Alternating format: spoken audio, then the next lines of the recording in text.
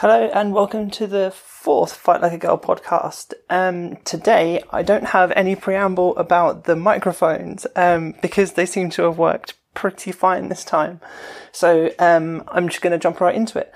Today's podcast is with Melanie Duran, and she recently received her black belt from Victor Estima, and yeah, I wanted to speak to her because she has a very interesting story about training with a very severe injury to her back and her neck. So I really wanted to speak to her mainly because I also suffer from issues with my back, and it's nice to see that there's still progression that I can achieve in the sport whilst suffering from such ailments. So yeah, without further ado, I'm just gonna get straight into it. Enjoy. I'm not even out of breath at the end. Yeah. Like, what have you done for the past 2 hours? We have a guy. He comes and he has his hair in a quiff, up here somewhere.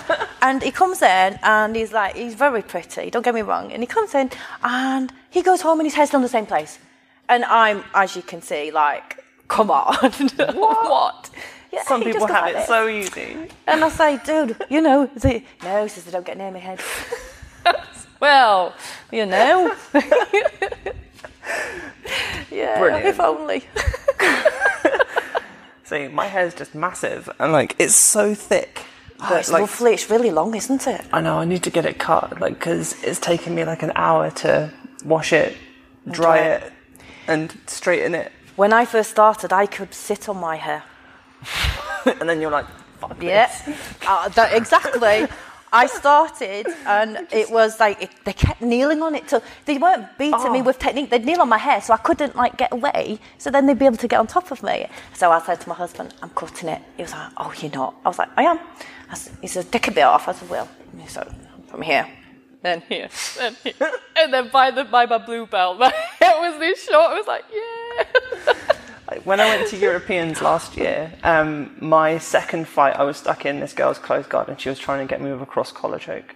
But where she had my hand gripped, she had my hair as well. So I couldn't, so my head was stuck like that. And I was just like, the referee should be saying, let go of her hair. Yeah. But no, I was there for 5 minutes and I got out of the cross collar choke. And as soon as I went to cut across her knee, she rolled over and got me in an armbar. And I was like, no, my European dreams have been dashed. Till next time. Oh no, yeah, 100%. Honestly, with long hair, it was a flipping nightmare. The amount of times that I would tap because they were on my hair, and it was like, well, I haven't got you up, no, but you're sitting on my head, you know. And half the time I'd say, mate, you're doing it on purpose. Yeah. No, I'm not. You know you were. Give me a flavour, mate. Yeah, get the fuck off my hair. You're a real piece of shit, do you know that? Yeah, thanks for the roll. Right, oh, geez. So we will start. So, I meant to ask you this before we started the podcast. Is it Doran or Duran? Either or. We say Doran. A lot of people would say Duran. We say Doran. Does anyone say Duran? Yes, quite a few. Yeah, the Durans have arrived. It's just the reflex. Yeah. Yeah. Yeah. So, obviously, you're Melanie Duran, and you recently got your black belt from, was it Victor? Yes. Victor Estima, from... It is Gracie Barra Nottingham that you fight out of. It is, correct? yes, the main headquarters. Mm-hmm. Right, so to start the podcast, I'm gonna take you back to the very beginning. And when did you start jiu-jitsu? Well, I started martial arts a long time ago, but I started with kickboxing. As most of us do, yeah. With kickboxing, taekwondo for daughter. And then we started kickboxing. So I used to get a real out of kickboxing because it was so intense, so high speed. It was, it really made you really think, yeah, exciting. I got sort of punched in the tired face. of getting hit in the face. You know, after a while, your lips get sore. You talk funny. But no, I mean, we had some really good times. Kickboxing was amazing. We fought out of Andy Critterton in Doncaster. He's got a martial arts club, ACMAC. We started kickboxing there and we started competing. 2011 was the year that was my best year, shall we say. So I took 6 national titles in 2011. We went to a super fight night, which was amazing. Loved it. I got beat by 3 points, but you know, the whole experience of walking out to music into a ring in the middle of a room with like 300 or 400 people watching you was fantastic. See, that's what I want for jiu-jitsu. I have a couple of ideas in mind for my next competition, but one of them is I would like some competitors who are a little higher level to have the walkout music and have like a big spectacle of their fight. I think that would be fun. I'm hoping to get unitards because that would also be funny. That'd be quite cool.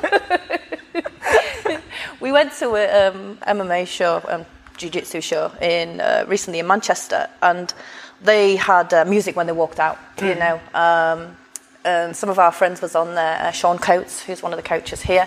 He's amazing, absolutely amazing guy. He came out and his music came on. But I think when you actually just step out and you walk and you hear your music, that's when your heart races and your adrenaline starts. And I think that's what you need, prepping yourself before you actually step on the mat. So the idea of the music and the walkout would be fantastic, you know. Yeah. But I think it's one thing that's missing from jiu-jitsu competitions at the minute. Like the only competition that I've been to that actually has music whilst people roll is Kleos. Okay. Where they have like just the best 80s rock music and metal music and stuff, and like it's one of my favorite competitions solely for that reason. Not solely for that reason, like it's run by Dan Strauss and a few of his friends. Yes. And like who was I fighting? I lost my fight in an absolute, and one of my favorite things about losing in jiu-jitsu is it means that if you have to fight again for like 3rd or 4th place, there's no pressure or anything. So you just get to go and have fun. And when I fought a girl called Emma Percy, and we got to, I spoke to Dan beforehand. I was like, I need you to play a song for me. I need you to play Thunder in Your Heart. And he was like, yes, with the Thunder in Your Heart. And so when our fight started, I got to listen to that and sing it in Emma's ears, and we had the most fun I've ever had at a competition.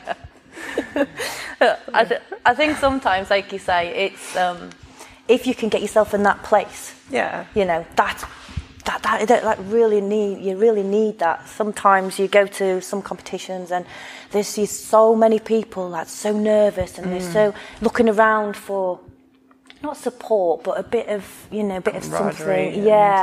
And I think, like you say, I mean, for us with Gracie Barra, you will very rarely see a child or an adult on their own, you know, in competition. It's always we are there. We have somebody there with it each doesn't and every matter child. which GB you fight could be from, anywhere. it's always Gracie Barra behind Gracie Barra. Anywhere in the world it could be. You can go to any competition. And Europeans was my first introduction to Gracie Barra in general, because anyone who was fighting, you'd have like just people screaming from the balconies, Gracie Barra, Gracie Barra. Yeah, they're quite loud. But I didn't have this. It's good though, because I believe the support is phenomenal, you know. And like I say, I mean, before we had all of that, you know, it was like you would go to a competition and you almost felt on your own sort of thing. You're trying to get yourself in the zone, but there's the backing and the support wasn't there. But then when you walk in and it's almost like a massive red shirt. It's crazy. You know, we do stand out. But like, the first competition I was supposed to do was Kleos back at the end of 2016. But I got super nervous beforehand because like it was my first competition. I didn't want to show the gym up So I signed up for another competition a couple of weeks before, and I was like, I'm just going to go there and knock out the nerves and stuff. And I went by myself, and like my sister took me. She has no idea what jiu-jitsu is and stuff like that. And it wasn't until I finished fighting at Kleos that I actually understood properly that like support's a good thing.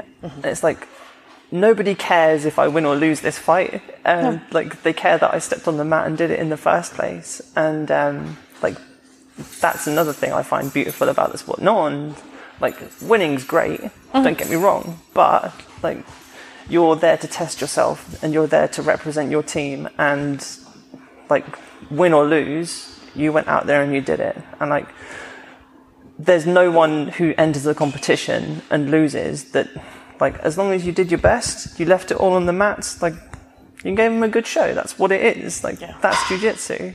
It is. I think that is the beauty about what we do.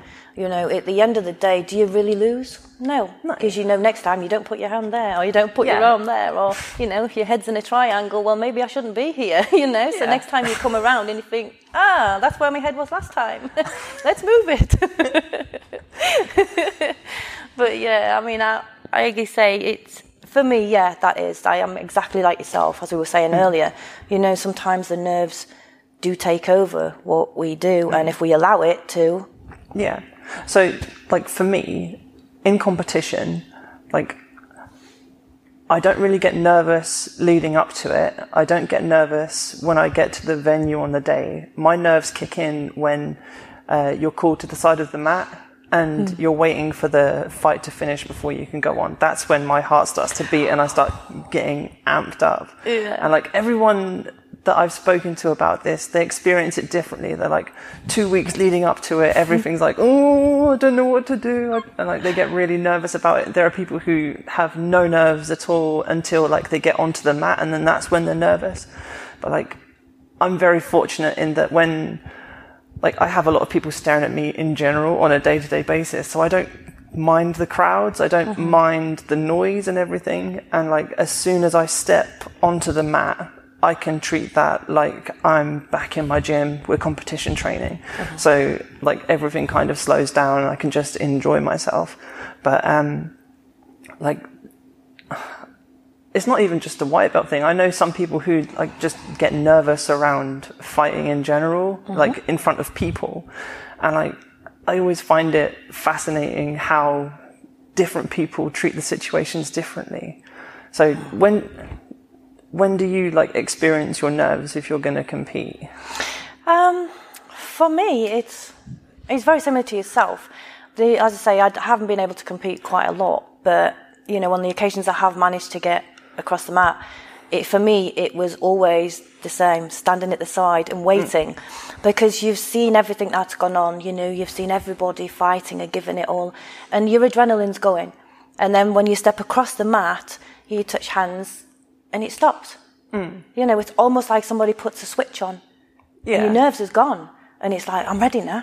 You know? Yeah. And if you can do that, then, you know, it's great, but no. I accredit that to, like, the success I experienced last year. Where I was able to switch mindsets very quickly, like, in that situation. I think that really helped me when I was competing a lot, because I got to train that aspect of it. But, like, I don't know where I'm going with this. What was I going to say? But it is very much like as soon as you tap hands, your body knows this is what we're doing. It's time to go. Yeah. And like, if you're comp training every week, if you're doing like hard rolls every now and then, your body's going to be used to it. And it's going to be like, I recognize this slap and bump. This is when we just hit the mat. Yeah. Definite. So yeah, like that's super fun. We were talking about your Thai career. Kickboxing, you do Thai. But yeah, kickboxing, we started and we loved it. But obviously I started doing Brazilian Jiu-Jitsu while I was kickboxing, and I was rolling with somebody and I got injured. I got hugged over both arms and my head got pushed into the mat. Yeah, so it popped my discs C5 and 6 at the top of my neck.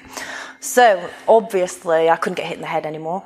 So I was so close to my black belt, I was ready for what we call the cycle belt for kickboxing, which is 6 months of fitness training, and then you move and you do your grading on the following day for following 6 months for your black. But I didn't get there because I couldn't get hit in the head anymore, so I had to retire from kickboxing. Oh. But I'd only been on the mats when I got injured. I think I was only been on the mats about 4 months. I was still a white belt, and I didn't realise just how badly I'd injured my neck, because I just thought, it's a bit sore. So I never really got it checked out, and I continued to train. And my husband was saying to me, maybe you should get it checked. And I was like, oh, it'd be fine. Yeah.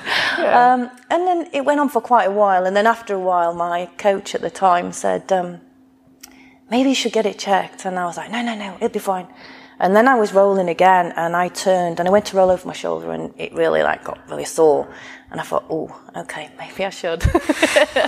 So I went and got it checked, and they said to me, look, what did you do? And I told them, and they were like, we need to sort it, you need to have surgery because it's pushing on your spinal cord, because my right arm was numb.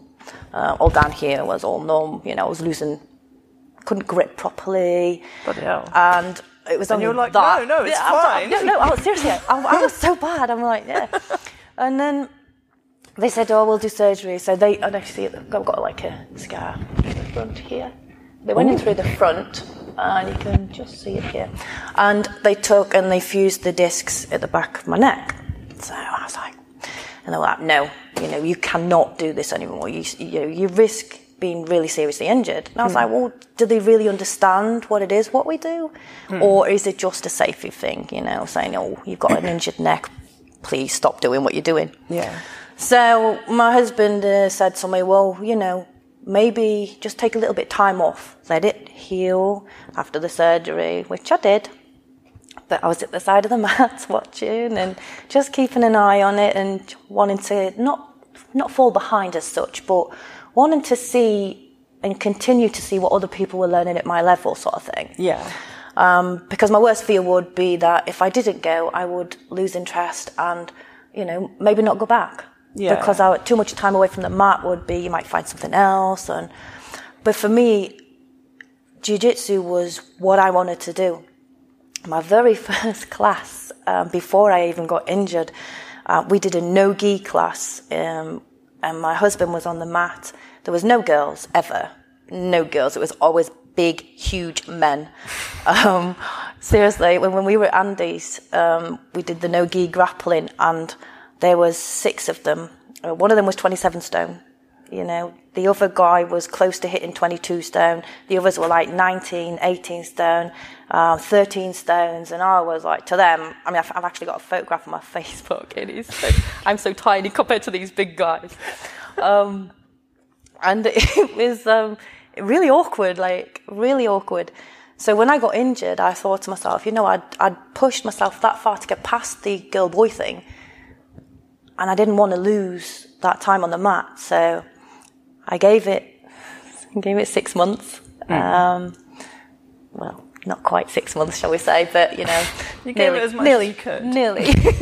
Yeah. And I came back, and my husband said to me, just be careful. So we worked together quite a bit. And my training partners at the time were all aware of, the injuries and stuff. So I just took it slow. And obviously there was certain stuff like choking of the neck was, not really happening, and guillotines, no. But the other stuff came along, and I started moving, and we did the self-defense, which I really focused on. So eventually I got back on the mat, and I was really into my sparring, really into my rolling, and I thought, yeah, doing great. And then ended up in a car crash and damaged the middle and the base of my spine. So, came home, and my husband said to me, oh, are you okay? I was on the sofa, and I was like, no, I don't feel very well. So went and got that checked, and unfortunately I'd damaged the lumbar part of my spine and the thoracic area as well. So, the top was already gone, the middle bit. And they were saying, no more, that's it. You need to stop. But for me, it wasn't an option by then. I was, I was at my blue belt, and I was addicted. I loved the feeling I got from the jiu-jitsu. I've done taekwondo, I've done kickboxing, street self-defense, but none of it gave me what I get from jiu-jitsu. The feeling inside is unreal, And I was gutted when I got injured, but I was adamant, this is not going to stop. No way. My husband was saying, I think we should, just take it easy, maybe think about it. But then I got to a stage where I was thinking, well, maybe, and then it was like a total switch around. No, you can't quit. Come on. Let's just do this and focus on that and focus on this. And he pushed me so hard, really hard, but I think having the backing of my husband and my daughter, because obviously they've seen me in pain. They saw me at my worst, shall we say. But then they helped me through all the bad times when I can't train. I'm a nightmare. If I cannot get on the mat, I am so bad. Honestly, I am snappy. I'm mean for no reason. Yeah. I'm so bad. When you get used to choking people to relieve stress, then there's nothing. Nothing really equates to that. No. I really enjoy how Joe Rogan describes it as high-level problem solving with dire consequences. It sums it up for me, because you don't get that level of urgency with other martial arts. Because when you're striking, especially, you can't go all out in sparring. You can't do all of that. But in jiu-jitsu, it's safe enough that, well, you have to have the understanding and trust in your partners that they're not going to be dicks about anything. You can literally go all out and leave everything where it is, and your brain is constantly engaged, your body's constantly engaged, and I think I spoke about it on one of the previous podcasts where I use it as a hard reset for my body. So if I'm suffering I suffer with anxiety and depression quite heavily. So if I'm having a particularly bad episode, I go to jiu-jitsu, because with my depression, you tend to focus on stuff in the past, and then the anxiety is stuff in the future. And with jiu-jitsu, you're forced to live in the present. So that's why I call it my hard reset, because I don't get to think about the bad things. I don't get to think about anything that's coming or going and things like that. I just think about what's they doing with that arm. What are they doing with that leg? Oh, it's around my neck. The hip's coming up. How's that happening? I don't understand. Oh gosh, I'm in a triangle. But that's what I enjoy about it. Everything is constantly engaging, and I'm going through it at the moment where I can't train. So like yourself, I'm trying to stay in as much as I can by going to classes and watching and learning from other people. But I am kind of going up the wall a little bit. It does, I think, because like you say, your mind and your body are pushed to the limits when you're on the mat. Yeah. And going from that extreme to nothing is got to be, it brings you crashing back down to earth. And you just need something to focus on. So for me, when I was injured, being at the side of the mat, watching people, talking to people, just interaction, the whole interaction with the people that come into your gym, that gives you the buzz as well, because although you're not on the mat, they're asking you questions and you're answering questions, and your mind's still going. Whereas if you sit back and don't do it, you've got time to think and get miserable and down and depressed, and being on there, that to me, that's everything. Yeah, people talk about ring rust as well. If you're not doing it, then your skill level will degrade. But I don't think that's necessarily correct, in that I think if you're at least engaged in the sport in some way, you're not going to degrade as much as you would if you're just sitting in bed watching cartoons all day, which is my current life. I've just been watching Gumball for the past week and a half, and it's... You need to watch. You need to come to class and watch. Exactly. And that's what I am doing now. Now that I can leave my house. Now you've been set free. But if you're watching videos or watching the demonstrations from the instructors and how to do things, and just watching people roll in general.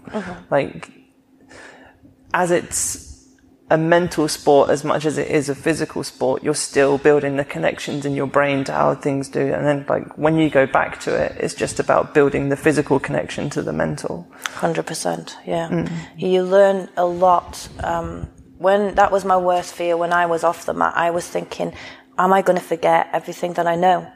You know, and when I started, there were no girls. Every class was men. And to let somebody into your personal space is hard. Yes. You know, it's so difficult. And I just worked with my husband. It was like me and him, and he'd pair up. But then obviously when it come to sparring, it was, well, I can't just stay with my husband. So, you know, and I always remember we did a first class in a gi. And this guy was teaching, this guy called Steve Marsden. He came to a gym and he taught us a class, and he was sitting above me in some sort of, well, it's a modified mount. At the time I had no idea what he was doing. I just know he was sitting, you know, with his above my head, and I'm sitting there, and he kept talking about thrusting your hips, and, you know, you have to really push forward. And, you know, my husband can be very childish at times, and he's looking on the sidelines and he's doing this, and, you know, and I'm thinking, trying to be serious, but he was making a game of it. And obviously to get past that is hard. you know, it's difficult. And, you know, certain experiences you have it'll make it even more difficult. So I wasn't saying, yeah, I've gone off track, but yeah, my very first experience of a jiu-jitsu and working with men was difficult. It would be so nice now, like in this gym we have lots of girls. Lots of girls. You know, if we'd had so many girls years ago, it would have been amazing. And it's taken a lot of time to get where we are now. So, excuse me, I think the sport itself it's not in its infancy, but I'd say it's in its adolescence. It's trying to figure out what it is, especially in the UK. Like, you've got lots of different governing bodies coming out. You've got lots of different gyms, everybody teaching things in a different way, different belt grading systems, different approaches to everything. And I think that's brilliant for the sport, because difference breeds innovation, and you get to build and learn new things, like both on and off the mat. But I do find it weird that it's taken to its adolescence for there to be a strong female presence within the sport. Like, you're always going to have certain level of, like, tomboys who go into the sports very early on because they see it as a challenge, but then it becomes more of a challenge as the sport grows from its infancy to its adolescence, where it is male dominated, for women to become engaged in the sport because they see it as male dominated.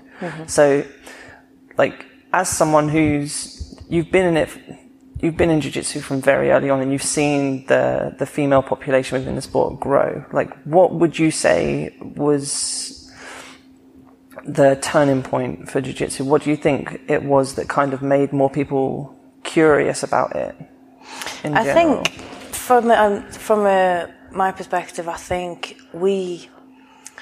when I first started, there was nobody. I think there was 3 of us initially that used to go to each comp. It would always be the same people, fighting the same people.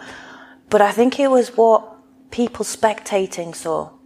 So, you know, each competition you would see certain girls on the sidelines, you know, as you say, you have your tomboys and they think, oh yeah, I might give that a go. But reaching people who are not tomboys was difficult. But keeping them was the hardest thing. Lots of people that would potentially come and have a go, but didn't take it on board. But I think it became more and more popular. Obviously, Helen Curry was a big blast for Brazilian Jiu-Jitsu. You know, my competitions, I remember doing a competition with Kaz and LJ Adams. from Shoe Fighters. And we all finished fighting. And we came off the sidelines, and Helen Curry pulled us over to a corner, and she was showing us these techniques in the corner. It was amazing. Oh, well, when you did this, if you did that, I was in awe. Everything she was telling me was just over my head. I was like, oh my God, it's Helen Curry. Oh, it's Helen Curry. And I'm stood there, and I was so gobsmacked, But she was amazing. She was a small lady, but she was amazing. And I think, like you say, different people coming along. I mean, the girls now, like Vanessa, they go to the Worlds and they really show what it is. And I think it's purely by people pushing past their boundaries. More and more girls are pushing the boundaries. Some come into it and look at it from the self-defense aspect and don't quite expect what they get. But what they get, and they think, well, you know what? I see girls come in and they never ever, I don't want to compete. But you know what? A few months down the line, yeah, really? A few months down the line, their mindset changes, and they think, oh, I wouldn't mind doing that. And I think it is purely that. I think it's more and more girls coming and pushing their boundaries and wanting to be out there, why do we have to have just men? You know, it doesn't have to be men. And I think we are now definitely getting more and more people are thinking, right, let's really put it on the map. Let's step across the boundary mark and let's just really show what we can do. Because it's always been the men, like you say, but not so much. We've got loads of female women now, loads, that are really setting good examples. But they're not like, they don't have to be 7 days a week jiu-jitsu people, which is what people think. They think these girls that got the Worlds and Europeans, don't get me wrong, yeah, they do, but they have jobs too. Exactly. We have Gret, who is from Long Eaton, Gracie Barra Long Eaton, and she's a school teacher, yeah? And she trains hard, don't get me wrong, she trains hard, she's a school teacher, but she got to the Worlds, So it doesn't have to be 7 days a week in the gym and, you're a super athlete. It's not just for an athlete now, there are different variations of jiu-jitsu that are made for everybody, and like you say, you can compete at white belt, you can compete at black belt. You don't have to be a supreme fighter. And I think that's what people are seeing now. Yeah. And like one of the questions I get asked most often from people who are starting is, when do you think it's okay to compete? And my answer is always straight away. Like the earlier you compete, the earlier you start to see your progression in jiu-jitsu. I have friends, I have other people who have said, I'm going to wait until blue belt before I compete because then I'll be comfortable. I'm like, but then you're giving up the experience of fighting people who are less experienced than you. Because like, as soon as you step over the threshold to blue belt and you start competing, you're not competing against blue belts in inverted commas. You're competing against people who have maybe 3 or 4 more years of experience on top of you. But at white belt, everyone tends to be around the same level. Like, it doesn't matter if you're 6 months in or 18 months. Like, there's going to be a skill gap, but there's always going to be a level of like erratic displacement. Where, like, I don't like calling it spazzing out because, but that's what it is. Like, there's always going to be something that goes on, and like, there is a certain level of, like, is it freneticism? That's the word that I want, but I don't think it's an actual word. Like, it's like, some of the fights are very frantic, and, like, I think people need that experience in competition, because if you go into it at blue belt, that's when people are already experienced, and you have to play catch up then. Yeah. I think for me, I would say, I mean, I'm not saying the weight to blue. I think if they have the fundamental understanding of jiu-jitsu, then yes, because then that makes sure that they're safe. Yes. I've seen it happen where they've been going a month and they go to competition. They don't have the foundations in place to be able to defend an armbar, for instance. The experience comes, I think, once you've learned your fundamentals in jiu-jitsu, then yes, I would certainly say you go to comp. I wouldn't wait till blue. When things start clicking, like that was one of my favorite moments in jiu-jitsu, because there's always like a 6-month period where I'm like, I don't understand what I'm doing. Like, my body moves and people move it for me. But then, like, after about 6 to 8 months, like, I got to the point where, like, I got to a position and I was like, oh, I can do this.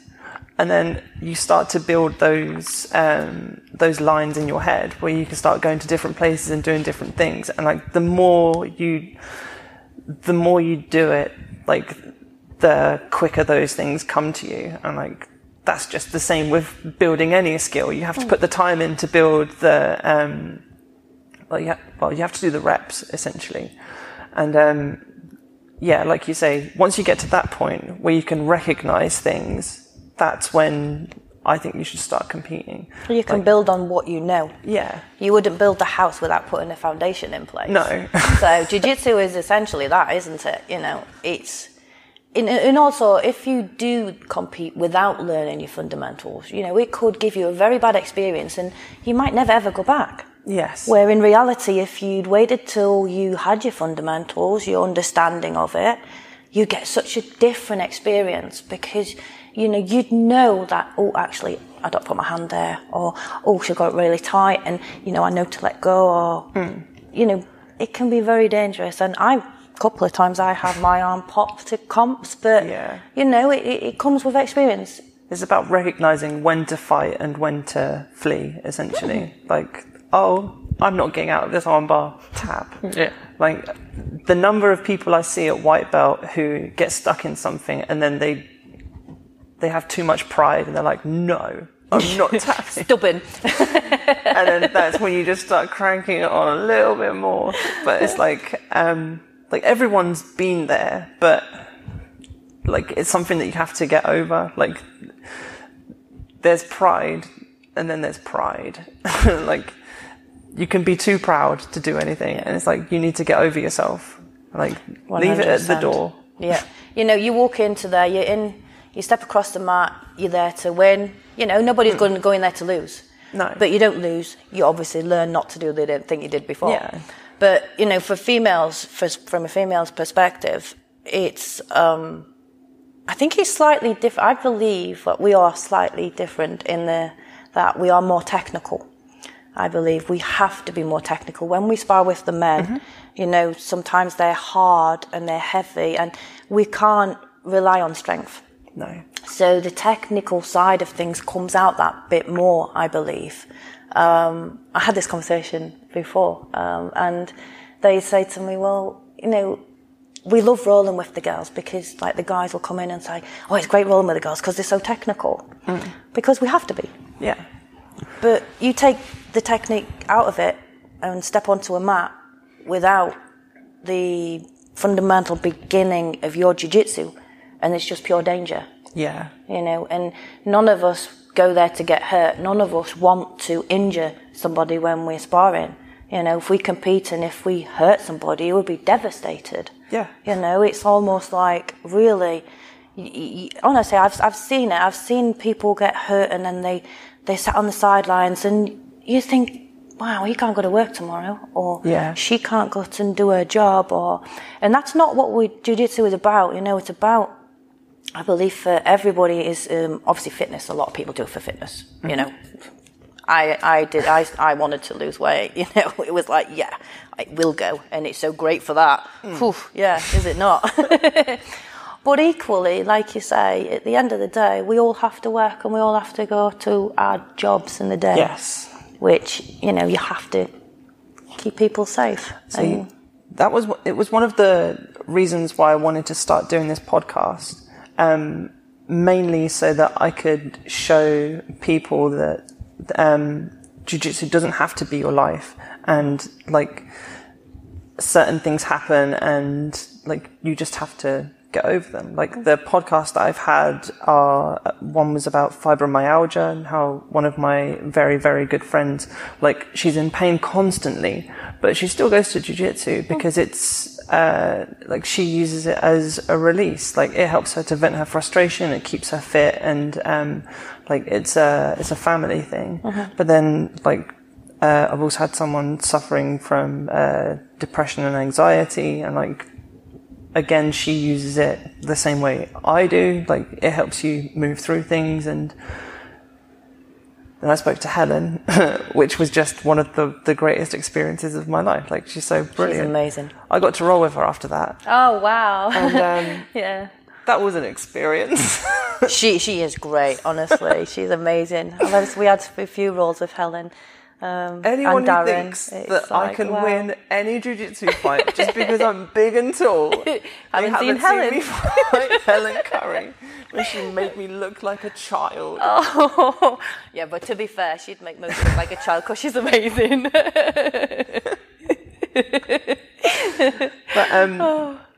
yeah, like you say,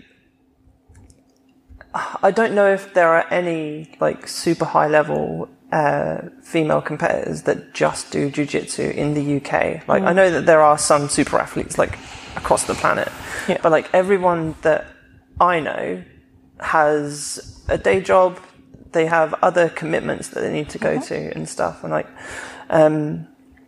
one of my favorite competitors at the moment is Fionn Davies.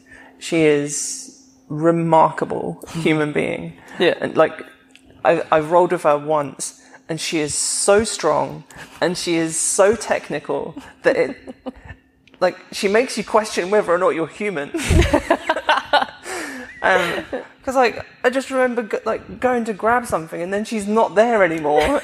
And then I was like, what? But, like, she has, like, a day job, and then she goes and competes at everything. And, like, she did a podcast with Dan Strauss not too long ago, and she was talking about how, he was saying that she is one of literally the UK's most accomplished grapplers. Like, it doesn't matter male or female. She's one of the most accomplished grapplers because she's a bloody beast, and she deserves it, and she's worked hard for it. But it doesn't mean that she doesn't have to, like, do regular daytime things like everybody else. It's weird, but yeah, I think the message that it doesn't have to run your life, it should help you live your life better. Like, that's what I think it does. And also,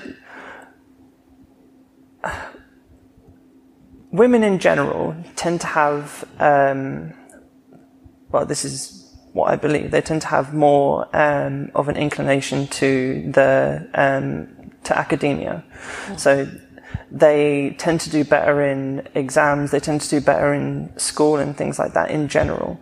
So for me, it feels like jiu-jitsu is perfect for that because it is such a cerebral sport. So I don't understand fully how it's taken so long to get that message to the female population.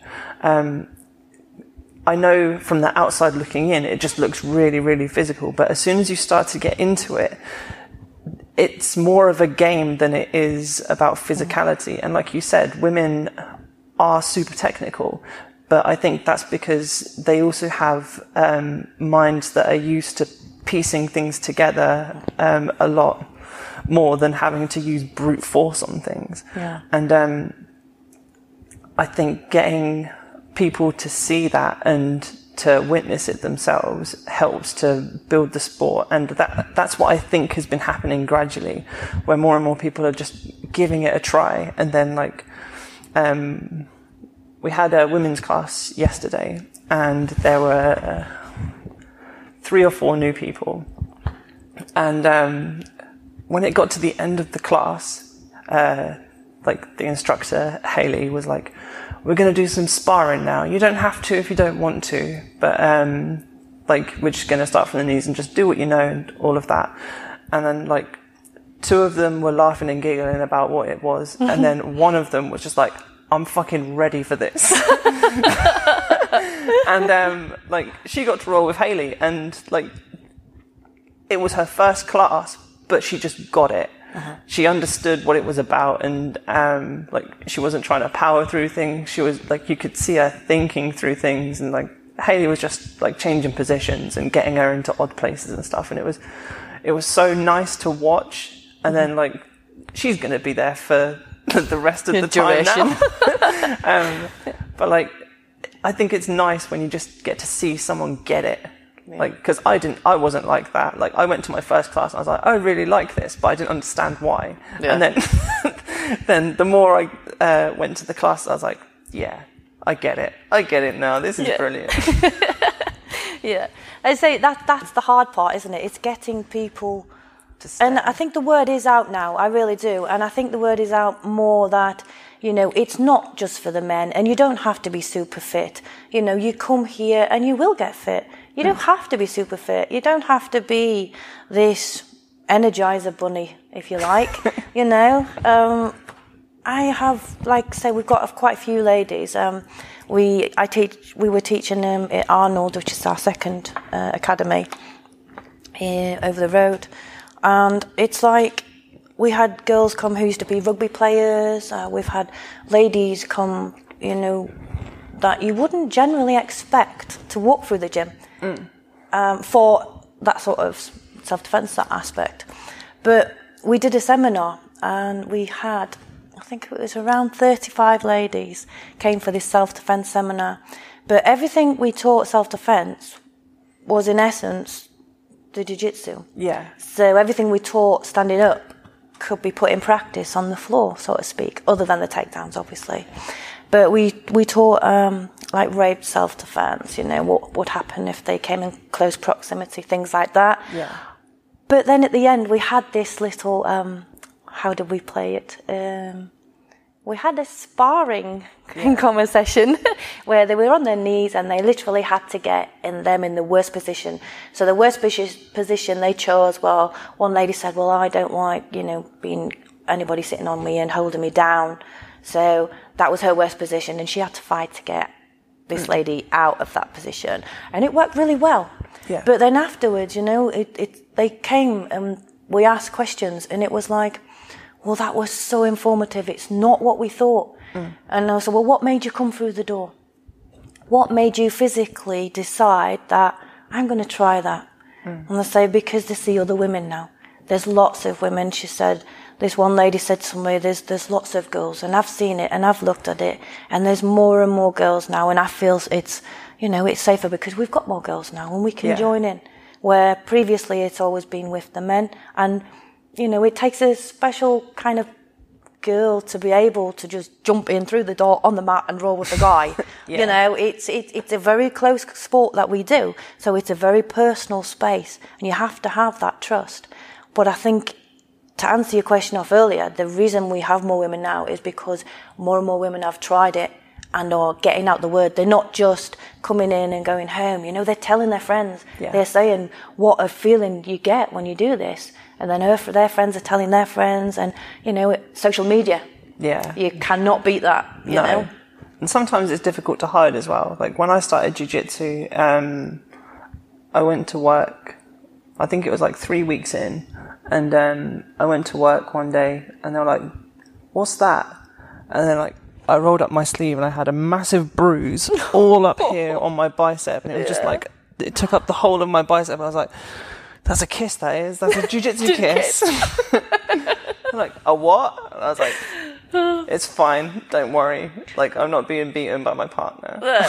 Do you know, that is really strange, because as you say, you get covered. Whenever I started a new job and I had to tell them what I did, because many times, well, as you can see, I get loads of bruises, you know. Yeah. I bruise really, really easy, and I break really easy. But, you know, it's like my boss will say, I went in, had this big sales meeting, and I walk in with this huge shiner.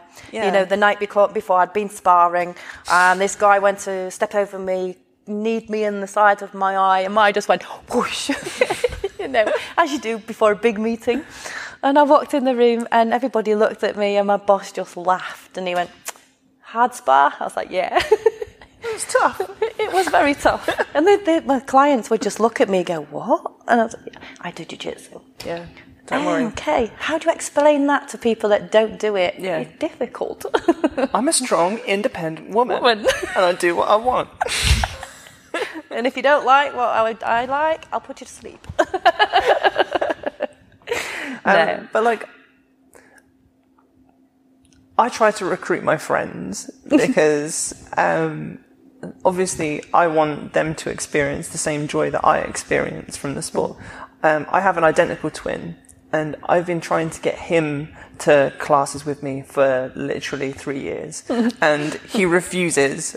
I'm like, please, I want to be able to choke you legitimately.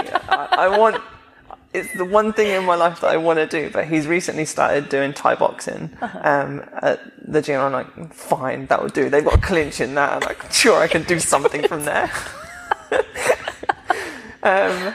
But like, I try to tell as many people as I can about jiu-jitsu and how much, like, especially within the trans community, because it's a marginalized community, and it's also,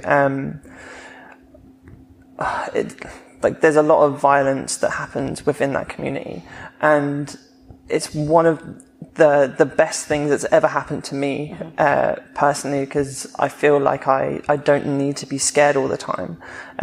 Like, I spoke about it when I was on Dan's podcast. Like, I started jiu-jitsu because I was assaulted, and it left me in a really bad place. But that's not an uncommon story in the trans community, and I feel that more people who are introduced to the sport, like, the better, like, they'll be able to overcome that anxiety that a lot of people feel on a day-to-day basis. But getting people into the gym is so difficult. And like, at the moment I run the Fight Like a Girl competition, and there's something that I'm thinking of starting next year that I think could be very fun for the female community. But I need to get a few people on board before I do it.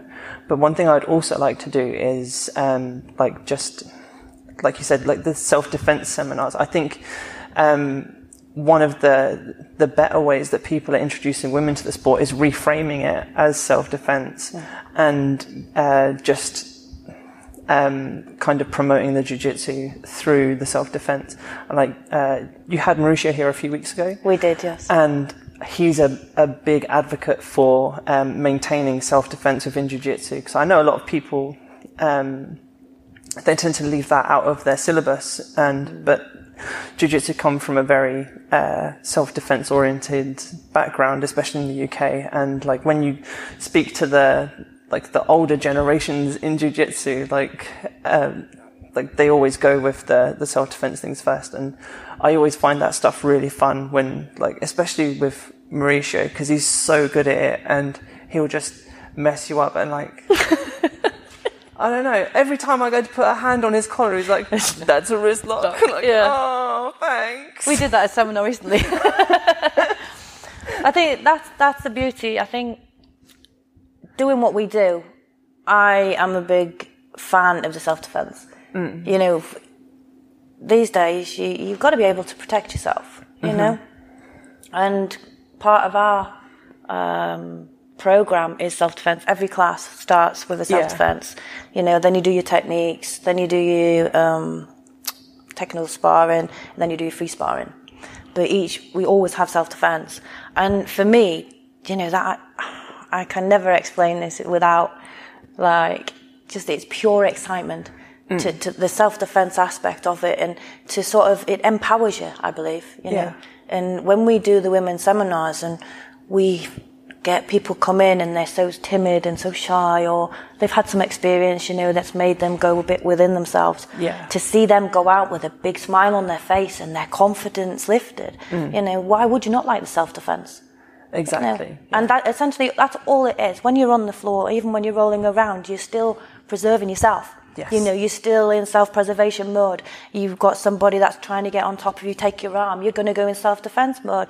Knees up, arms up, bridge out, get them in a closed guard, take their back. It's all defending your body. Yes. But, you know, it's like you say, when it initially started, I think it was looked at in the sport mode. So this is it, it's a sport. When in reality, it's not.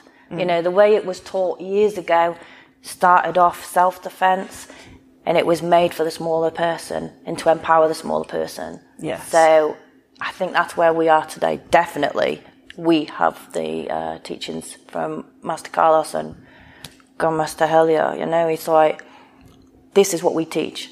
And I believe, for me personally, I believe that, you know, that's the way forward. It'll empower a lot of women, and looking at it that sense, if you turn around and say to somebody outside, oh, come and do some throws and takedowns and do the sport side of it, it will be, well, you know, is that really for me? But it depends how you put it across to people, I believe. Yeah, definitely. Yeah, and advertisement on social media at the moment is amazing. I've been listening to your podcast, you know. Do you know what I mean? I've listened to the Helen Curry podcast. That was phenomenal, you know. And she's great, and she is amazing. You got like Vanessa and Gret from Grace Barra, Burton, Long Eaton, and Nottingham, and they are small girls, but their technical ability, their knowledge, you know, and they go out there, they go to the worlds, and they put themselves out there for people to see, and people see them and they think, yeah, wow, you know, I could do some of that. Yeah. You know, and that's it. They learn the same techniques, same self-defense, the same technical knowledge that we do, but they choose to go out and put it into the world, and, you know, having people like that's amazing. Exactly. And like, a fly. I feel very fortunate in that at the moment the sport it's growing. Like the female aspect of the sport is growing like quite rapidly. So when I get back to training and to competition, like there'll be more people for me to fight.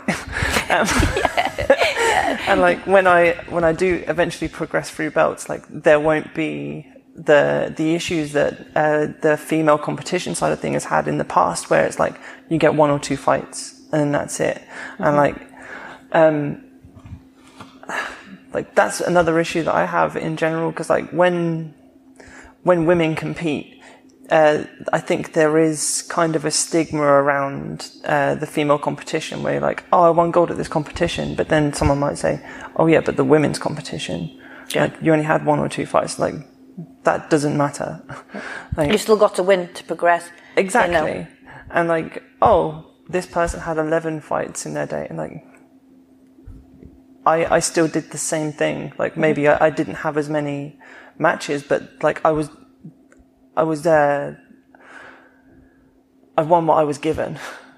Like we could have gone like round and round, like all 3 of us. Like if there's 3 people in your bracket and then you're fighting both those people and you beat both those people, then you've won. Like you're not going to fight them both like 4 times, because it makes no point. But like, I don't know, like there is kind of, I do feel there is a little bit of a, oh, well, it's not real competition if it's female competition. I feel that there's an element of that, but the more women that get into the sport, I think the more that will just fade away, especially when you see some of the female competitors that we have now that are literal animals. Oh, they're beasts, yeah. But if people stopped, and I heard that years ago when I first started, you know. In fact, I remember watching, fighting LJ Adams at the no-gi comp, and I think there's a photograph somewhere of the referee at the sideline just laughing, just like watching us smiling, laughing at what we're doing. But, you know, I think that is gone, and I really do believe that. I think we've moved on from that now. They actually are taking, you know, these girls are good. Yes. You know, but without people going out there and having just one fight, or fighting each other for so many months, you know, that wouldn't have happened. If they'd have just stopped and thought, oh, you know, is it not many people, we're going to give in. There's no point. You know, there's no point. And, you know, it's like people like Helen Curry that have gone out and really put themselves out there, you know, and Vanessa, I mean, she's just phenomenal. She did absolutely amazing at the last World. We had Laura from Gracie Barra Birmingham. She got a silver in our last fight. I got to spar with her last year, and she's great. that was an experience for me. Yeah. But see, people, you can inspire people, can't you? It's like I look at them girls and I think, wow. Yeah. You know, this is what you can be. Okay, so I'm not going to be the next world champion. You know, I'm not a super fighter, for instance. But, you know, who's to say? I might go to the Worlds one day, I might go to the Masters, but you'd be fighting people of your level. But without those going out there and putting themselves out there and showing the guys, you know, we're here and we're ready to be counted. And I think that's what's happening now. And I think that's why we're growing and we're growing and we're growing. We've gone from having 3 people in a bracket to 10 and 12, or depending on your level, obviously. Yeah. But, you know, we are growing so much. And social media is helping to progress that a lot. Like, what was it the Pans? There was a Facebook group started last year about the, what was the one in Vegas? Was it Vegas? I can't remember. Was it the Masters in Vegas? Yeah, it was the Masters, and they were trying to get women to enter.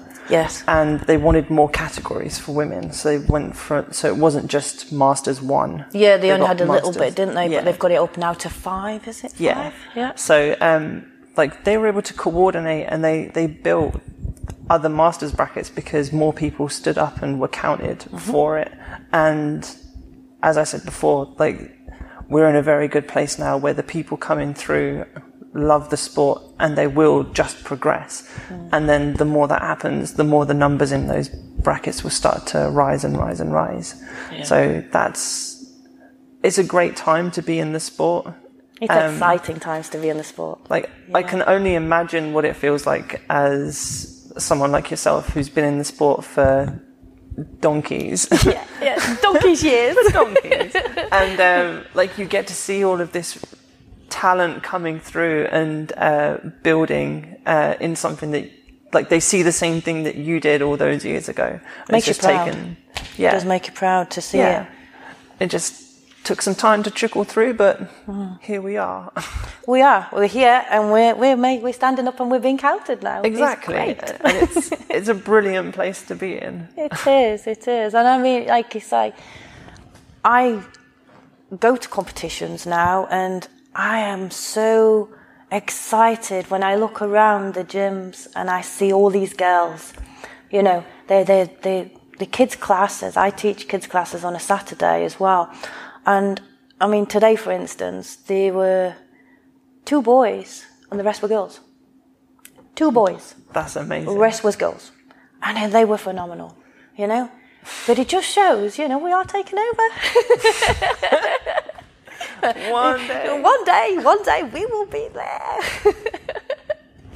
I don't think that day is that far away. I think in the next 10 years, I think we'll start to see the balance kind of even out. And you will get that high level of female jiu-jitsu. Like, because even at the moment, like, what is it? Like, there's still under 20 female black belts 17. in the UK. 17. And like, what, 500 male black belts? Yeah. Like, that's going to even out over the next 10 years. And it's going to be amazing to watch it grow from the inside out. Like, that's one of the things I'm most excited about in the sport. And like, one of the reasons I started my competition in the first place is because I want to promote female jiu-jitsu. And like, I got some flack from some people about, oh, you can't have a women's only competition. We're going to have men only competitions. Like, you had 15, 20 years of that. Like, and like, I just remember, like, I started the competition because I remember when I started competing, like, the atmosphere in the gyms and stuff where you're fighting, it's very intimidating. Like, it feels like there's a cloud over everything and everyone's like super focused and super maintained. It's like, that's a very intimidating environment to go into if it's your first competition. And so my goal with the Fight Like a Girl competition was always, I need to bring the intensity down and make people feel comfortable, and the competition itself should be secondary to people interacting and just having a good time. Like, we were talking before the podcast, and it's like, I come to jiu-jitsu to enjoy myself and have a good time. Like, it's not all about the techniques and stuff. It's about the people. It's about having a laugh and stuff. And I want to bring that to the competitions. So, like, there are bouncy castles and photo booths. And oh man, I'm coming. You had me a bouncy castle. Like, I'm not going to lie, last year, the bouncy castle was there, but it was hardly used because people were confused by it. Like, is that for us? Up? I don't understand. But yeah, like, there's a bouncy castle, photo booths, and I wanted to make sure that it wasn't going to be an intimidating thing, and also childcare, because that's a big thing for women in the sport as well. Like, especially if they're single parents, like getting childcare is a nightmare for at the best of times. But to go and fight, it's very difficult to justify that to. Sometimes it can be difficult to justify that to yourself. So if you can bring them along and just like pedal them off on someone else, that's fine. Even if only for play in the half play an ring. hour. Yeah, there's a ball pit there. You'll love it. There's some other kids. Just pelt them with balls. That's it. When we started, obviously we had my daughter Tegan. She was 4 years old. She's 15 now. She used to come along and she'd sit on the sidelines, and the guys would come in with their bags and she'd sit on the bags and just watch. So many a time she'd be asleep by the time we finished. Yeah. But like you say, childcare was an issue. So we never, we didn't have anyone to sort of leave her with, sort of thing. So she always came with us. So she's grown up around the gym. Yeah. She's quite used to the guys and everything else. And now she's here and killing people. And now she's here. To be fair, she really, really enjoys fighting against the guys.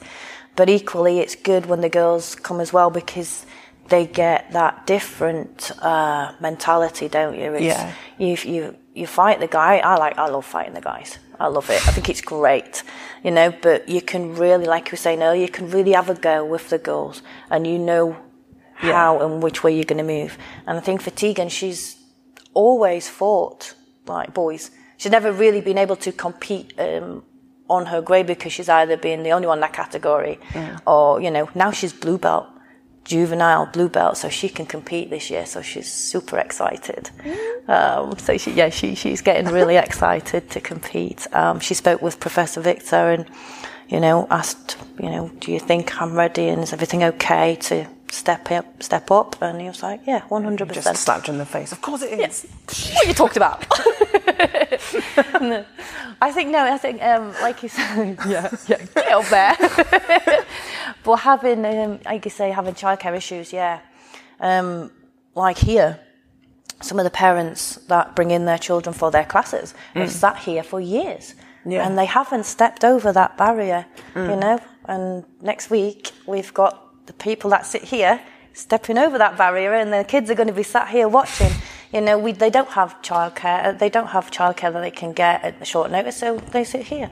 Yeah. And it's a great, safe environment for them to talk to each other. Yeah. Bouncy castle sounds amazing. I'm definitely coming. Yeah, there's a kids' bouncy castle and there's an adults one. So, yeah. It's also nice to just blow off steam at the end of it. Like, win or lose, competition is draining. And it's like, I wanted the competition itself to just feel different. And for people to walk away from it happy. And like, it's very difficult to walk away from a competition happy if you've lost your fights and like you felt like you didn't do your best. But if you just spent half an hour in a bouncy castle, how can you not be happy? Out of breath, maybe. Yeah, maybe. I suppose it depends on your goals, doesn't it? I mean, like I say, Nottingham Open last year, I fought Christina. Yes. And, that was amazing. It was my first competition in a long time when I'd actually been able to physically step on the mat.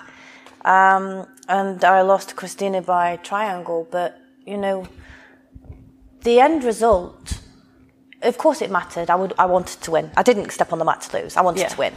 But the end result for me was still a win, because I'd managed to do something that they was told you would never do again. Yeah. You would never compete again. You weren't to do jiu-jitsu. You have to stay at home and, I don't know, ride your bike, something silly like that. All of which I ignored. But for me, that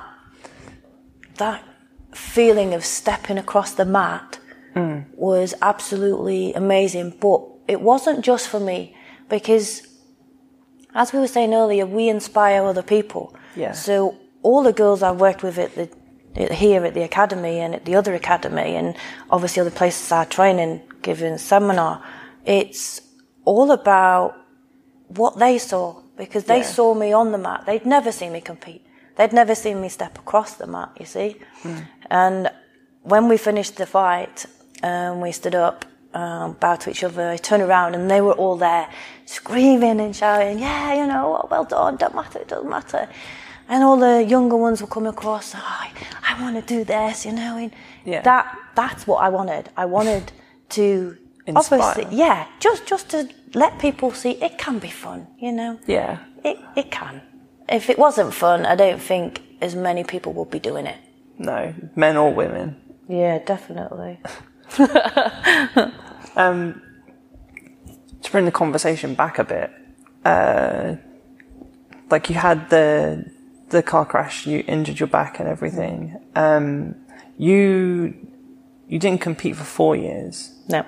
So after you got injured at blue belt, is that right? Yeah. Was it early in your blue belt career? Yeah. Like, I know that you had, like, by that time you were already hooked on jiu-jitsu. Yeah, slightly. You were trying to mainline it. Yeah.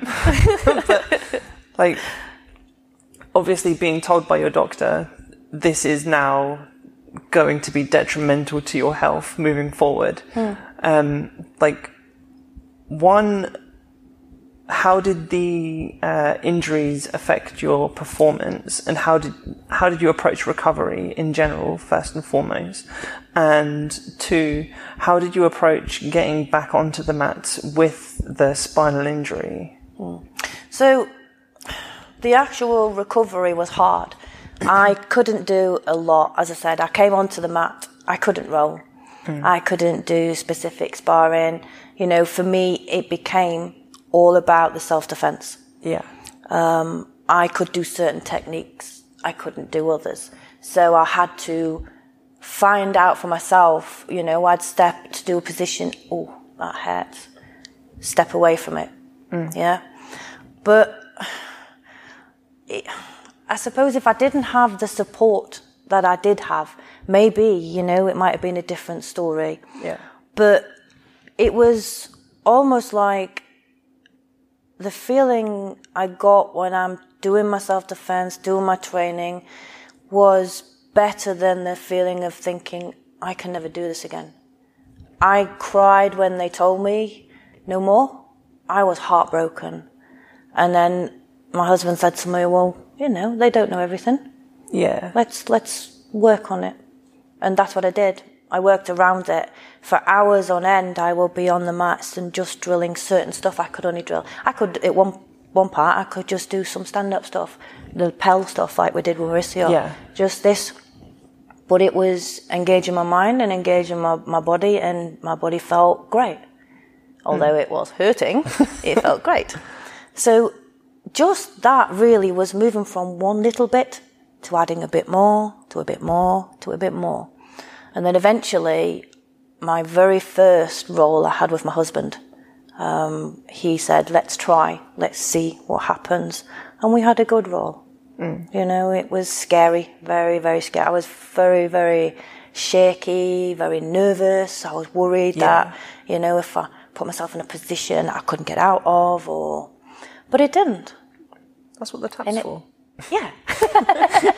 But it was more, what if I go to roll over my shoulder and he lands on top of me and he crushes into my back, but, you know, I worked around it. We worked around it. We moved around the floor. He didn't jump on my back. He never took my back. It was always, we'd work from the ground. I'd be on top. He'd work his bottom game. And before long, you know, that was, a lot of people said that I was really lucky in a sense, because I really got to look at the intricacies of what we were doing. You know, I worked my top game for so many months, you know, it was great. And I needed to get back on the bottom, you know. But, and then my very first role with someone other than my husband, that was scary. I physically felt sick. I was so afraid that I would lose what I'd already got. So I'd got my self-defense side of it. I'd got a bit of moving around on the floor. If I went and rolled with somebody who didn't appreciate what had happened or didn't look after me, then, I'd be right back to square one. Yeah. So to push past that was really difficult. It was I was rolling almost in tears, but kept going, and then at the end of it, I felt okay. And I've done that since, but there has been occasions where I've rolled and I've had to stop, and I've had a few months off recently because my back went in a very nice position. It seized again, it sort of stuck out, the disc had moved or whatever it did, and I was struggling. So again, I was sitting back on the sidelines. But then took my time, self-defense, techniques, no sparring, no rolling, getting back to where I am now, and I'm back rolling, which is great. But you've just got to look after it. Only you know what your body can take. Yes. Sometimes we will push past what we think our body can take, but it'll soon jump up and shout and say, hang on, Yeah. You know where you are, let's just drop back down to there. And it tells me every now and again. But, yeah. Like, I suffered a back injury last year, and I've had lots of issues with my back in the past. Like, I threw it out when I was 14 lifting boxes, because I was an idiot, and then I went right back to work the next day and just exacerbated it even more. So my back's never really been great. It's never really recovered properly. And then every now and then when I'm rolling, something will happen and you get the twinge and you're just like, that's me for the day. Yeah. Boom, tap, sidelines. Yeah. And it takes me a little while to get back. But last year was the worst it's ever been, where I couldn't bend my leg. Or I couldn't straighten my leg even. And I had numerous appointments with physical therapists, acupuncturists, and everything I could, just to release the tension a little bit. Get some movement back. Yeah. And ridiculously, the one thing that fixed it was walking around Comic-Con, because I had a rucksack on and it was filled with hardback graphic novels.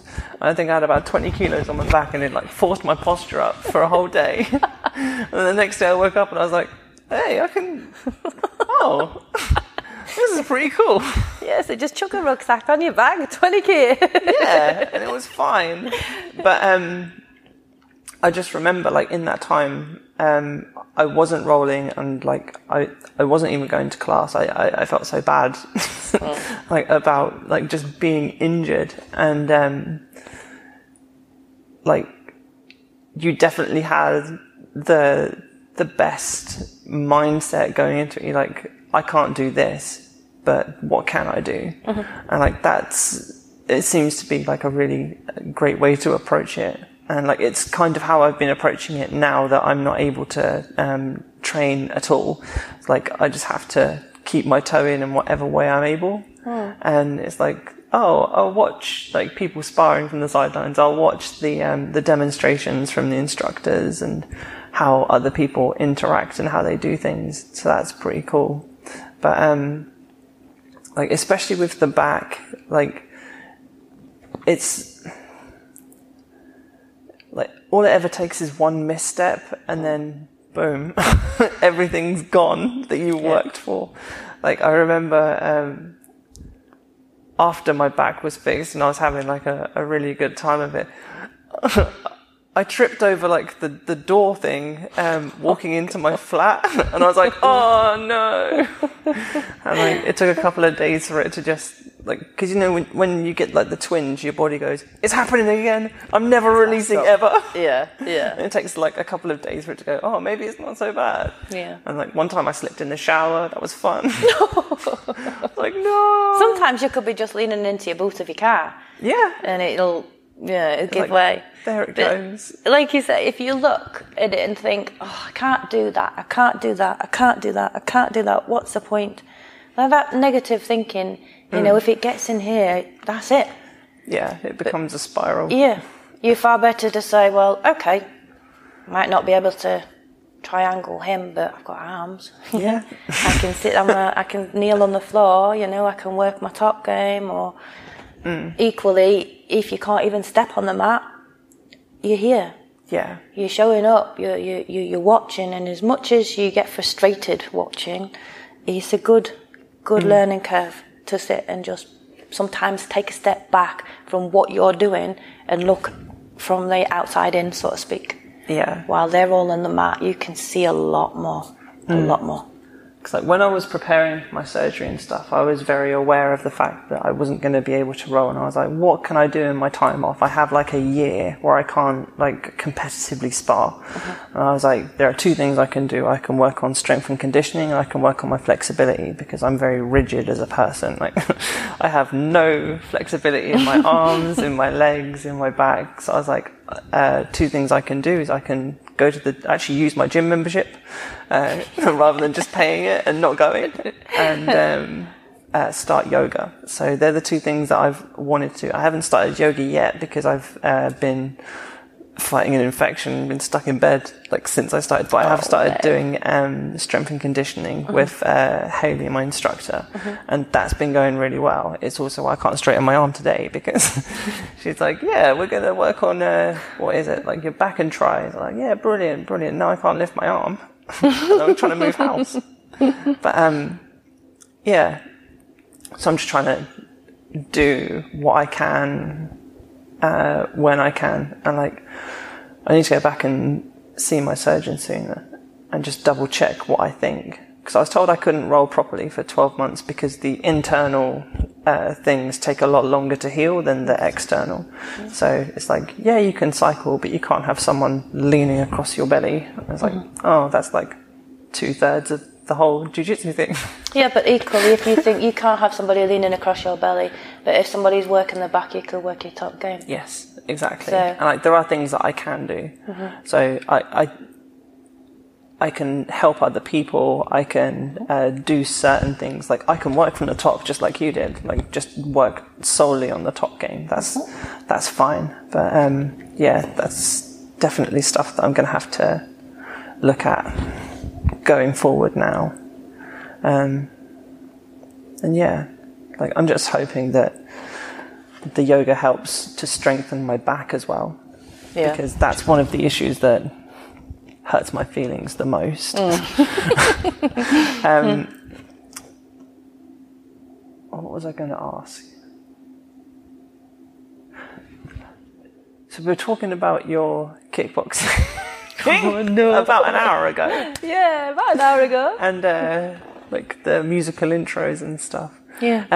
You were training jiu-jitsu alongside kickboxing for a long time, and you stopped the kickboxing because of your injury. Your injury. Neck, yeah. What made you get into jiu-jitsu in the first place? Like you were already doing kickboxing. Like was it? We had a guy come to our gym who, as I say, Steve Marsden. He delivered a seminar. The instructor Andy at the time said, "We've got this guy coming in a gi, just looked like a pair of pajamas to be fair. Would you like to give it a go?" We'd already done no gi for like 18 months, and we thought, yeah, we can do this. It'll be relatively easy. Yeah, it's a bit different in the gi. He came, and the thing I got from it was I liked the control you could have with the gi. Yeah. The no-gi stuff is quite assertive, quite fast-paced. Yeah. In a gi, you could be a lot smoother, a lot slower, and I found that I was very good at choking people. So at every opportunity, I would have my hands in and choking, and Steve Marsden said to me, he says, "You're good, you like the gi," and I thought, "Ooh, I do. I do actually." So we started, and from then on in, I just choked for years. I mean, honestly, for years. So all I did was choke. I think one of my old training partners used to call me Choke Queen. That used to be my nickname, Choke Queen. I don't think the nickname is utilised as much in jiu-jitsu as it should be. Because we have someone in our gym whose nickname is the Arm Bastard, because all he does... He does his arm bars, and it's brilliant. And I think it needs T-shirts, it needs rash guards, it needs promoting, because it's one of the greatest nicknames I've ever heard. I've never heard that, but you know what? It sounds amazing. Sorry, I'm just going to move this. Sorry. Oh, okay. Yeah. They nicknamed me the the Choke Queen. And, you know, it sort of stuck for a few years. And I actually designed some fightwear, black and vibrant pink, and it's called Choke Queen. My daughter wears it underneath that gi. Yeah, at the time it was quite funny. But yeah, that the reason with the gi was like, yeah, I just found I was more comfortable, I think, if I was truthful, in the gi, because it was, I don't know, I found it more technical in the gi. The no-gi stuff, you know, quite slippy and sweaty, and, you know, the hands would just slide off. But in a gi, you know, if you get your hand in the lapel, and, oh man, I was in heaven. When I put on a gi for the first time, I thought, wow, I love this. And that was it. I was like, it affords you the opportunity to assert control of the situation. That's what I find. Like with the no-gi stuff, it's very difficult to be as controlling unless you're like really strong and you're able to hold them in place, and like you can't, where there's no grips, you just have to really understand people's movements like perfectly so you can stop them from going where they want to go. Yes. But in the gi, it's very much that if you know where to hold and where to put your hand, like you can assert dominance over someone very easily. And all it takes is like getting past their legs, and then boom, they have to work twice as hard as you do. And then in that time you can kind of think about your next moves and stuff, or just see what they want, what they're trying to do. And like you don't really have the time to stop and think in no-gi jiu-jitsu. But it's fast-paced, isn't it? Yeah, but that's what I like about the gi as well. Like I like having a moment to myself and go, what am I going to do now? Yeah, and breathe. Let them work for a moment whilst I figure out what's going on. I agree. But I do believe as well that the no-gi is essential to any person training gi, because it also teaches you not to rely on your grips. Yeah. You know, I mean, I love to choke, don't get me wrong, but equally, you know, you end up with like really weird hands. Yeah.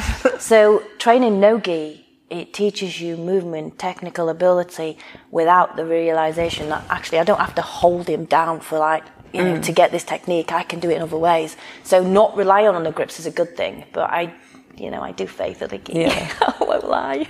I like that. It's one of the things that I notice the most with people starting jiu-jitsu. Like, especially if they start in the gi, you get them holding on to things a lot longer than they should do. Yeah, it's like, It's like, it's a safety thing. It's like, if I just hold on to this, then everything will be fine. And then it's like, your guard's been passed, and like, I find it the most with guillotines. People will hold it, and then like, you're on the other side, inside control, and you're like, you've got nothing. You're just holding it on to it for your own peace of mind. It's for me. It's for me. Yeah, definitely, 100%. I mean, like you say, I think when they first start, it's almost like, well, I'm here, I'm not moving, I'm not in trouble, so I'm safe. But I think the no-gi stuff also promotes progression. Like, one thing that I find frustrating about gi jiu-jitsu, especially when you're watching it as a spectator, is stalling. With no-gi jiu-jitsu, you don't really have that opportunity because everyone's super slippery. And like where you say like the pace is so fast, everything's moving constantly. You don't have time to sit down and think about what's going on, or to hold someone in a position because you've got an advantage and the time is running low. But I don't know. I have issues with sport jiu-jitsu where people, I'm going to say, abuse the rules. Like, I don't know. I spoke about this on Dan's podcast as well, where I was like, it's not a win unless you win. Like, submission and things like that's what I feel a victory should be in jiu-jitsu. You've progressed as much as you can and you're able to finish the fight. It shouldn't be, I've taken someone down and sat on them for 5 minutes and then I've won. Like, that's not a victory for anyone.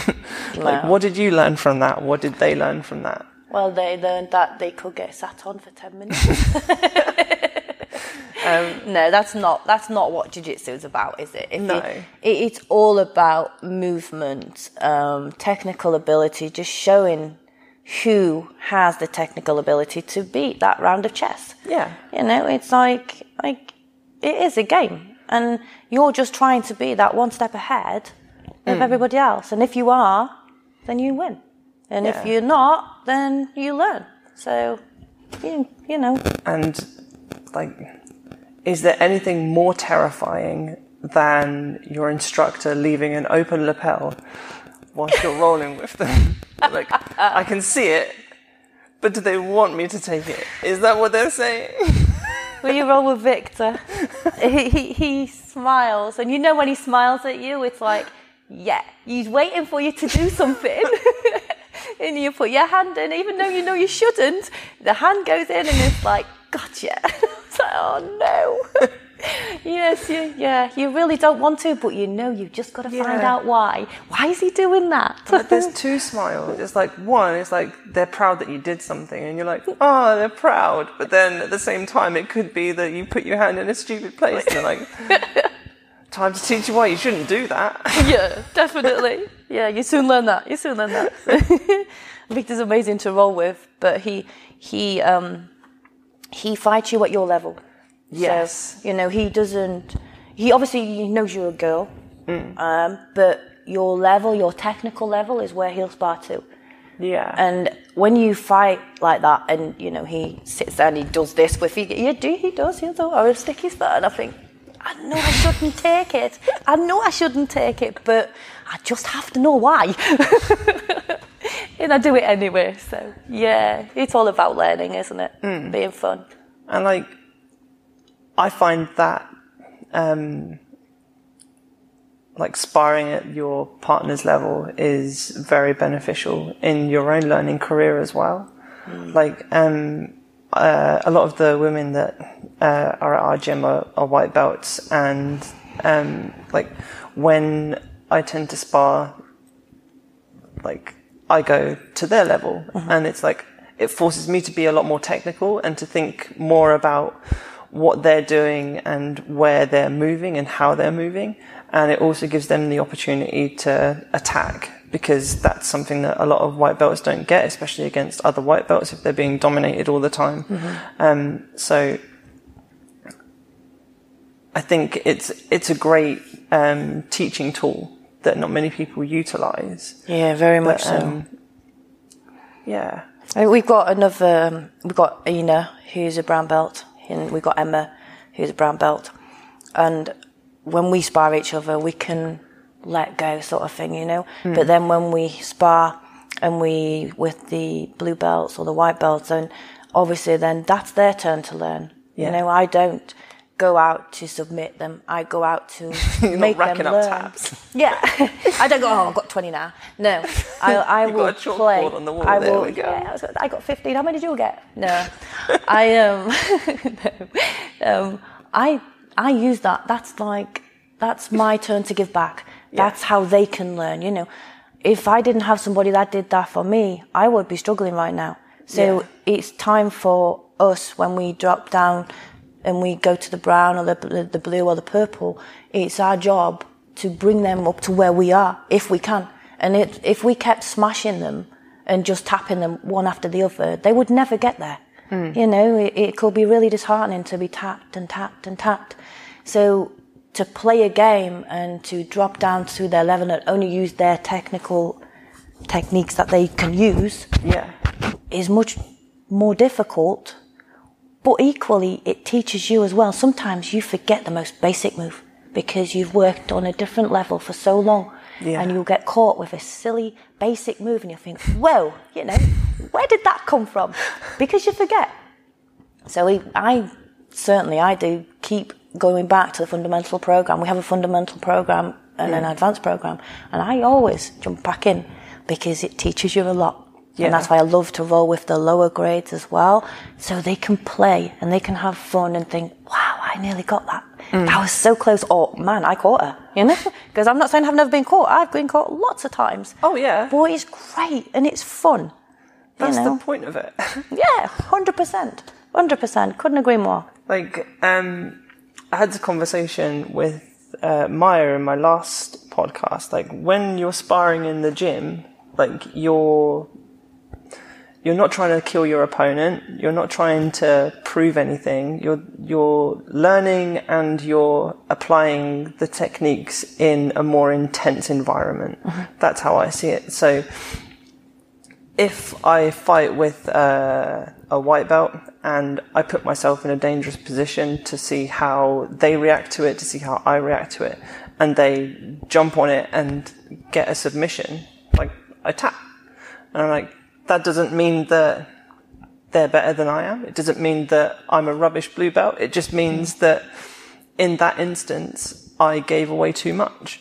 Or they were a lot further along than I predicted that they were. Or I didn't read their movements as well as I should. Like, there are so many different components to how something plays out. And, like, I'm very much of the opinion that it doesn't matter, like, especially at the highest levels, there's never going to be someone like this person is better than this person. It's like competition doesn't prove that. It proves that that person was better than that person on that day at that time. Because you can have the same fight 3 days later and then it go completely the other way.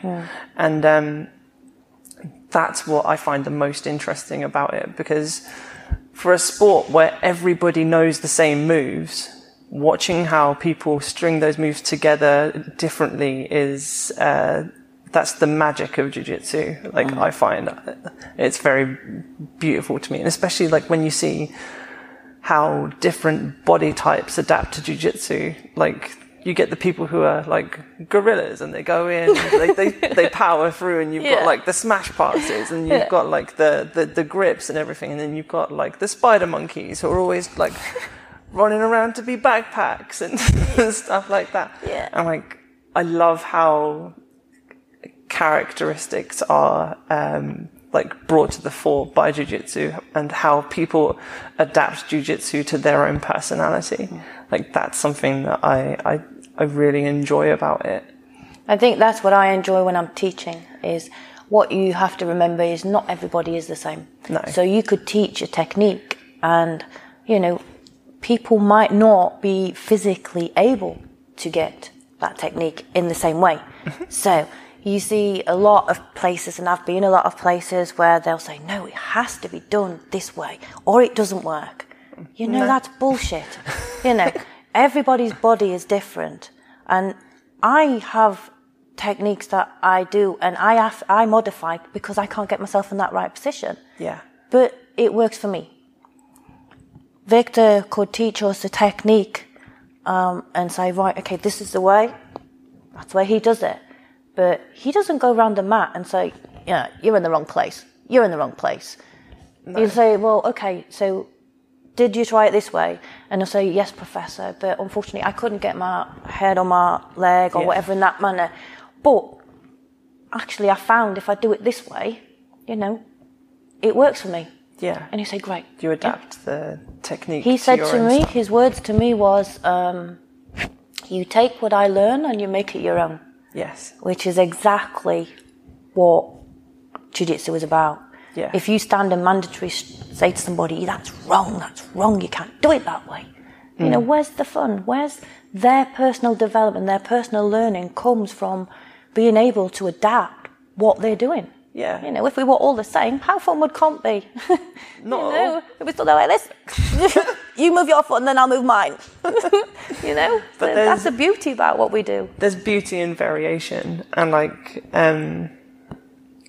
last year when I was competing, like I had a lot of success with the Americana, and like the fact that I was doing that a lot in competition and out of competition meant that like I saw it everywhere. Like, you just have pictures in your mind where someone puts their arm on the floor in the wrong way, you're like, I'm getting it, it's mine. And then you see that with all of the other things as well. And it's like you say, you're applying that technique to how your body functions, and nobody knows your body better than yourself. And like, there isn't even one way to do a technique either. No. Like, there's the prescribed way, but then that's always adapted for whoever's performing it. It's just an idea. So you're shown an idea of, when Professor Victor shows his technique, that's his way, that's his idea, that's his mindset. Yeah. But when you're doing it, your mindset's not the same. Your body type's not the same. Unfortunately. Gosh, can you imagine? We'd all be like super world champions, wouldn't we? So, yeah, 100%. I just think that, I don't know about you, but I've walked around, even outside the gym, and, you know, you see things happening in the street and you think, well, if he'd have put that arm up that back, you know, he'd have been pinned, he couldn't do anything, and the policeman would have been all right. You know, you see, like, incidents that happen and you think, oh, that would have worked on there. Hands in the wrong place. You visualise putting your hand somewhere, or like in my home, I cannot walk through my home without somebody wanting to either try and choke me, try and take me down. You know, it's like running a gauntlet. It's like running a gauntlet. You know, sometimes you just walk past and they'll just grab my ribs and go, oh, and I'm like, oh, you know, but that's when you fall to the floor and go, oh no, my back. Yeah. What have you done to me? How could you do this to me? Yeah, and they go, I'm sorry. I'll go, I'm kidding. Now you have to make dinner. Yes, definitely. But no, honestly, yeah, I think, like you say, it's the beauty about what we do is the fact it is fun. And we can sit and have conversations, and, you know, doesn't matter where you're from. On the mat, we're all the same. We all have fun. We all get down, touch hands, bump, off we go. It's like learning a new language, essentially. It is. It's just very physical. Oh, very, yeah. But, very physically demanding, but, you know, you can only give what you've got, and your level of giving might be different to somebody else's, but if it's your best, then who cares? Yeah. You know, as long as you give everything you can and you don't waste your time, you know, because if you're going to do something, let's do it. Yeah, but if you go and you sit there and you can't walk out of here without a sweat. Yeah, you go out without a sweat, man, you haven't worked hard enough. Don't come back. Oh, I'm going to have to tie up soon. I've got to go somewhere. That's more than fine. Let me just make sure that I've gone through all my questions. Like, the only real thing was like... So throughout your coloured belt career, what have been your favourite experiences within the sport? Throughout the colour belt, I think I could honestly say my best one was when I managed to get back after injury and compete in Nottingham Open. It was really hard because it was at a high level. Yeah, I was fighting the European champion. But equally, I was fighting myself. I was fighting my mindset, you know. My body had been telling me no. My head was going yes. Just fucking do it. Yeah, you know, it's like, what's the worst that can happen? I get beat. That was my mindset. And then my husband and my daughter, well, what happens if you hurt your back? Oh, man, you know. But no, yes. You worry too much. It's fine. No, and it was my brown belt. Obviously, when I received my black belt, that was insane. It was crazy, but it's just... Was it something you were expecting? My black belt? Yeah, like, were you like, it's on the horizon? No. Or? No, because I don't think I've ever felt ready for my next belt. You know, I don't think I've ever gone and thought, you know what, I'm ready for this. Why is it not happening? I've never felt that. I've always, you just get to feel, oh, I feel great. And then they go, there you go. And they give you your belts. And it's like, oh my days. You know, we've got to start again. But to get to black belt, it was a milestone for me. I mean, as I said, I never dreamed I would get there. I never dreamed I would get to my purple, to be fair. I can imagine. But it happened. And then each time the step changed, my goal changed. And when Professor gave me my black belt, I couldn't even talk. I was crying away. I couldn't speak. I didn't say anything I wanted to say. But it was like... That's why we have social media. Yes. Yeah, do you know what? If we didn't have social media, I'd have been screwed. But, you know, it was an amazing feeling, and it was nice because people, you know, that weren't as much involved in jiu-jitsu then were, you know, like coming around and asking questions, and we've got more and more people who are asking more questions, who passing on their answers and questions to other people, and it seems to be weird. It's generated a really weird transition of, since I got my black belt, it's almost, I don't know, I keep forgetting, and I keep coming to this side. So when you have your colour belts and stuff, we line up here, and your professors is always at the front. So I keep going back here, and I keep going, no, come back. But it's almost like you've become an open book for people, and they want to ask you more questions now. Yeah. You know, and it's nice to be the female black belt and still have, you know, I mean, not saying a male and a female thing, but, you know, there is no boundaries there. It doesn't matter that they're male or female. They'll come to me either way. So if they're girls, they'll come to me. If they're boys, they'll come to me and ask questions. And it's good, you know. It's good to be in that position and to really show others that are coming through. You can get here. You know, it's a dream when you start. It's a dream to get to your black belt because there's not many in the UK, as I said earlier. But we are there now, and it's like showing everybody that comes in, look where you can get. Yeah. You know, let's really push and get more of us in here, because that's what I want. Essentially, to get lots more females black belts in the UK. I think that's what everybody wants at the moment. 100%.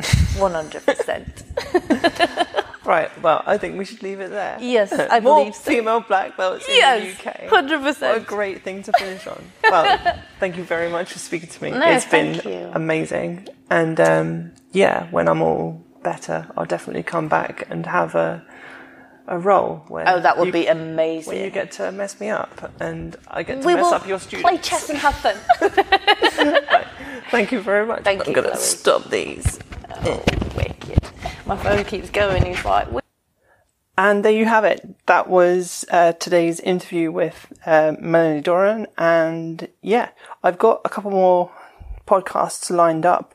I'm just waiting on a couple of dates from a couple other people. So there should be a steadier stream of these coming through now with less time in between. So I'm hoping to have the next podcast out in the next 2 to 3 weeks.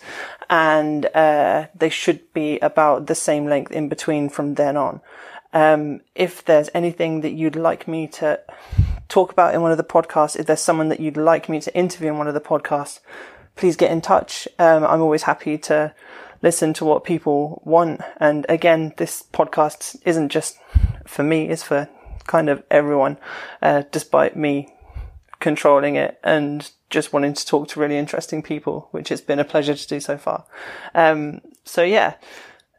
Hopefully you enjoyed the podcast, and next time you'll enjoy it all over again. Until next time, peace. Mic check. This is me talking. I am doing talking. She's doing a really weird voice, Dalek.